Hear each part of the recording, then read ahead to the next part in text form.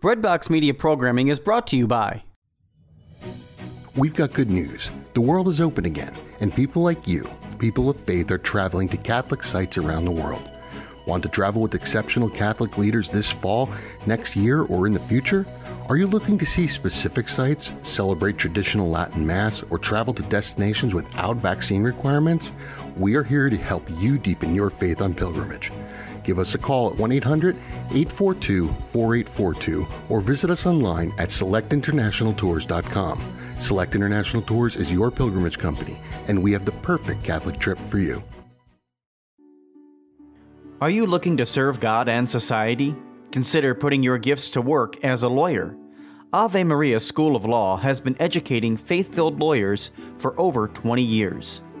Ave Maria School of Law is committed to training lawyers to use law appropriately around the moral issues of our time. Visit avemarialaw.edu to learn more about integrating your faith with a law degree. Good morning, Philip. Good morning, Ricardo. You lost something before we were going to record and you found it. What is that? I lost my pouch. You told me that you called this a pouch. I have a pouch that I didn't know you called a pouch. Yeah. With all my pens and pencils.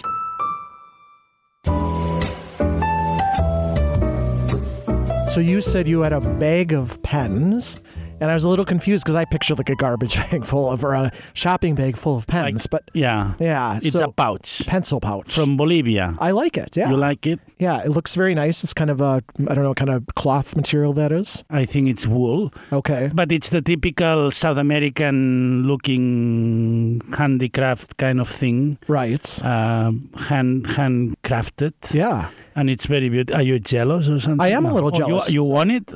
One of my few hobbies I have is I use fountain pens a lot. And I've got a little bit of a collection of some vintage and newer fountain pens. So I'm always really attentive to pens and pencils and how you carry them. So I am a little jealous. But you like the pouch. I'll give you one. I have some things that I bought last time I was in Bolivia. Not that I'm suggesting a Christmas gift, but... It would be 3-0 in terms of gifts. I know. A gift I made once that I got in Madison for you because I thought that's for Philip. Then a tomato. Yes, that's and right. And then that would be the third one. The Gospel says, St. Paul says there is more pleasure in giving than receiving. So I'm the one getting the... Someday I need to be better at this. The good part of the deal. Anyway, here we are, second Sunday of Advent. And as we are approaching Christmas, right, Advent, this time of the year, we've said this before, that the church is asking us to slow down, and then now that we are post-pandemic or beginning to feel this way, the real life seems to push us in the opposite direction. We're kind of a broken record on this as the church is. It's almost this frustrating reality of the church like forces this season on us to slow down, to be quiet, and it's just pushing against what a lot of people do, including us. So we've got to keep trying at that as we get older.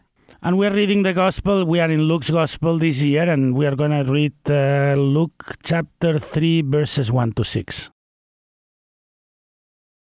In the 15th year of the reign of Tiberius Caesar, when Pontius Pilate was governor of Judea, and Herod was tetrarch of Galilee, and his brother Philip, tetrarch of the region of Iturea and Trachonitis, and Licinius was tetrarch of Abilene, during the high priesthood of Annas and Caiaphas, the word of God came to John, the son of Zechariah, in the desert. John went throughout the whole region of the Jordan, proclaiming a baptism of repentance for the forgiveness of sins, as it is written in the book of the words of the prophet Isaiah, a voice of one crying out in the desert, prepare the way of the Lord, make straight his paths. Every valley shall be filled, and every mountain and hill shall be made low. The winding roads shall be made straight, and the rough ways made smooth, and all flesh shall see the salvation of God. All right, so some big names there. Can I ask you, so what is a tetrarch? So Philip, his brother Philip, tetrarch of the region of Iturea and Trachonitis. So it's funny. Sometimes I have mass with the school children. I mean, sometimes on Wednesdays, and sometimes I begin the homily by asking them, "Is there any word you didn't understand?" And it's true that then when you invite this, sometimes the children would tell you, and that makes for a nice introduction to the homily. Sometimes a tetrarch is the governor of a fourth of a province. So you would, in the Roman mentality, probably the divisions would be very, like, in equal quarters, and then it would be an indication of, like, a mayor now. We know it's a mayor of a city and a mayor of a big or small city. That's the same. But in that world, probably they had it divided in equally large quarters. So that's an indication of governance of the fourth of a province. So, yeah. Exactly. As I understand this, not necessarily royalty in terms of, like, we would think of it in, like, English royalty, kind of lifetime royalty. I think these are, I don't want to say elected necessarily, but these are people who served in these roles for a period of time. By appointment, but yes, not by... It's very interesting that the gospel begins this way. I think Luke is trying to insert the story of Jesus in the story of the world. And you see there are some names that are civil authorities and others that are religious authorities. So it seems to indicate right away from the beginning that what's about to happen, the beginning of the story of Jesus' ministry, beginning with John the Baptist, is going to affect all the spheres of the world, I think. And that can't be overstated. That's so very important that Jesus is made incarnate in a particular place and a particular time in history. You could go back in secular history and identify all these people, identify the region, and that's a particular place in one place and not someone else. I don't think we appreciate it. We take it for granted, but it's so central to the incarnation and to God's intervention within history in a particular place. That's important to know, and here Luke is laying that out. I agree. Then there is this line during the high priesthood of Annas and Caiaphas, which is a Jew would, in the first century, would immediately see that there is some problem there because there was supposed to be only one high priest, not two. So that tells you already that, and we know they are relatives. One is the nephew of the other, and one is the real one, the official one, but the other one is the previous one who has all the power still, and he's still moving things around despite having finished his term. But that's what that sentence indicates. But that's also important. Sometimes we don't quite appreciate this or take it for granted, but this is a time of turmoil, of political corruption at times, of turmoil, of people invading other lands, of people who've experienced exile. It's not necessarily a peaceful time in the world. Thus, people thirsting, people really looking for some sort of peace, and looking for what? Looking for perhaps a worldly savior, you know? Yeah. So that's the context, and that really prevails through the Gospels on the part of the disciples, those closest to Jesus and those following him. We want someone to save us from these political people, from these things, and then I'd say then there's this tension that constantly runs through the gospel. It is this Roman occupation, and at the same time different reactions from Jewish society on how to collaborate or not with that, and that's how it divides society, with those who were in favor of the Romans, those who were against it, those who were violently against it. So you are actually totally correct, Philip. And what's so, I think, striking is the way that John shows up. John just shows up, John the Baptist. We don't really have a tremendous amount of backstory about him. We get that a little bit, but, you know, he really here is inserted here, and to fulfill the role here that's laid out by Luke, proclaiming a baptism of repentance and a forgiveness of sins. It's very sudden. It happens in Advent, here in the third Sunday, suddenly, but in the gospel as well, it's just very sudden. It's very clear that for Luke, he's trying to summarize the whole Old Testament prophetic tradition with the historical character of John the Baptist, but dressing this character with lots of, he's quoting Isaiah, he's in the desert. The desert indicates this idea that the people of Israel had to go through the desert, and that's where John the Baptist begins his ministry of baptizing. I think it's a genius way to start the ministry. You know, we know that Luke will deal with the birth of Jesus and the birth of John the Baptist first, and then Jesus' birth. But that's how the real story of the ministry begins, and it's a great way to do it. I want you to remind me of a point that I've heard you make in the past, that I found very striking, which is before this moment, there's a long period of silence. Mm-hmm. And now you caught me a bit by surprise, but it's true. And I remember one of the things we do with the Faith Formation program is curate materials. And I think it indicated that historically it was 400 years without a person recognized as a prophet before John the Baptist. So there was a silence of 400 years. And I could be wrong. I'm just trying to remember what the information was. But that's the idea, that there is a period of silence before this prophetic explosion in the desert, yeah. And what do you think that says to us then? I find that whether it's 400 years or there's this period of silence, I think it's helpful in reading this here and considering maybe that background information of, how do we deal then when it feels like there's no prophet, when it feels like there's no hope in our lives, when it feels like there's, how do we deal with those moments where we really want some comfort, we want some, and I'm not saying I have answers. I'm smiling because the first reaction I had was, can you imagine the silence of the universe before creation, which is, I don't know why I went so cosmic. I may feel very cosmic today.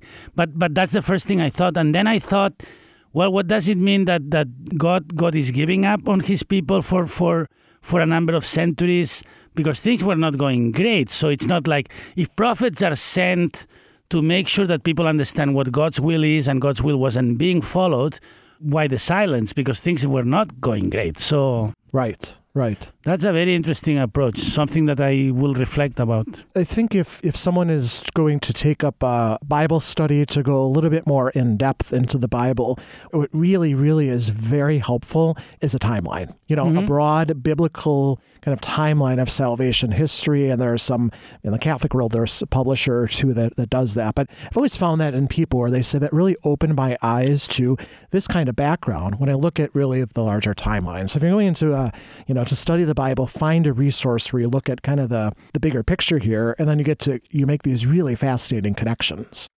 I found one, if that's what you mean, a resource that is like a poster with a summary of the history of Israel that it's fantastic, amazing. I love these things. So right. When you said something that I've said before, I thought you were going to say my line in Advent, or when John the Baptist shows up, is that sometimes we feel more like disciples of John the Baptist than disciples of Jesus, because John the Baptist will preach repentance and Jesus will start preaching repentance, but then he will preach something else. And it seems to me that we are so stuck in the idea of sinfulness and what about the moving on from that? No, the progressing after our sins have been forgiven sacramentally. What else is there? And I always feel like John is that, but then Jesus is something else. So I think we sometimes forget about the something else. No, you recognize that tension maybe even today. It was very present then. That's the other little backstory here that you read between the lines of the Gospels, that there were followers of John the Baptist, and at a certain point he had to really say, I'm stepping back here.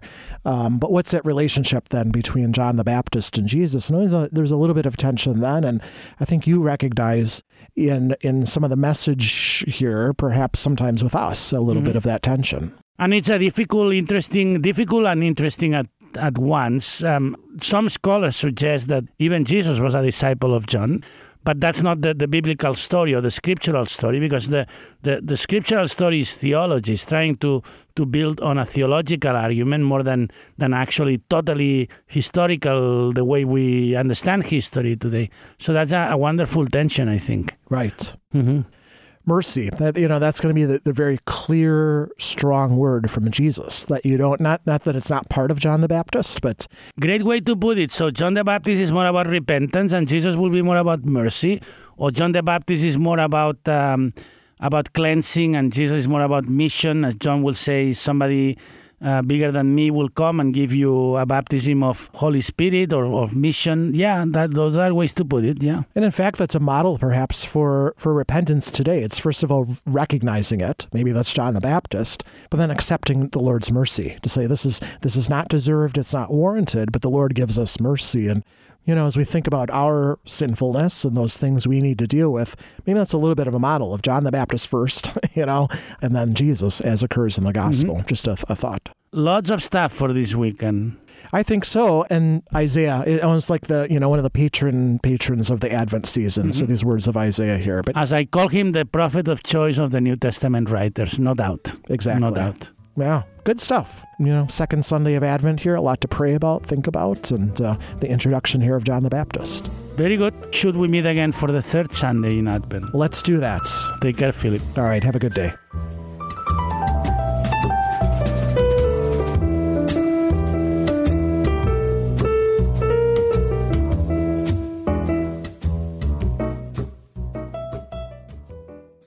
This is Kevin O'Brien of EWTN's Theater of the Word. I'm excited also to teach middle school and high school literature, speech, and drama with homeschoolconnections.com, an online Catholic curriculum provider. Your student can meet with me online for a live, interactive class. Whether you take apologetics with John Martinoni, or grade school with Jackie De La Viaga, or any of the other 400-plus courses with homeschoolconnections.com, online Catholic learning for your homeschooling family is available for you.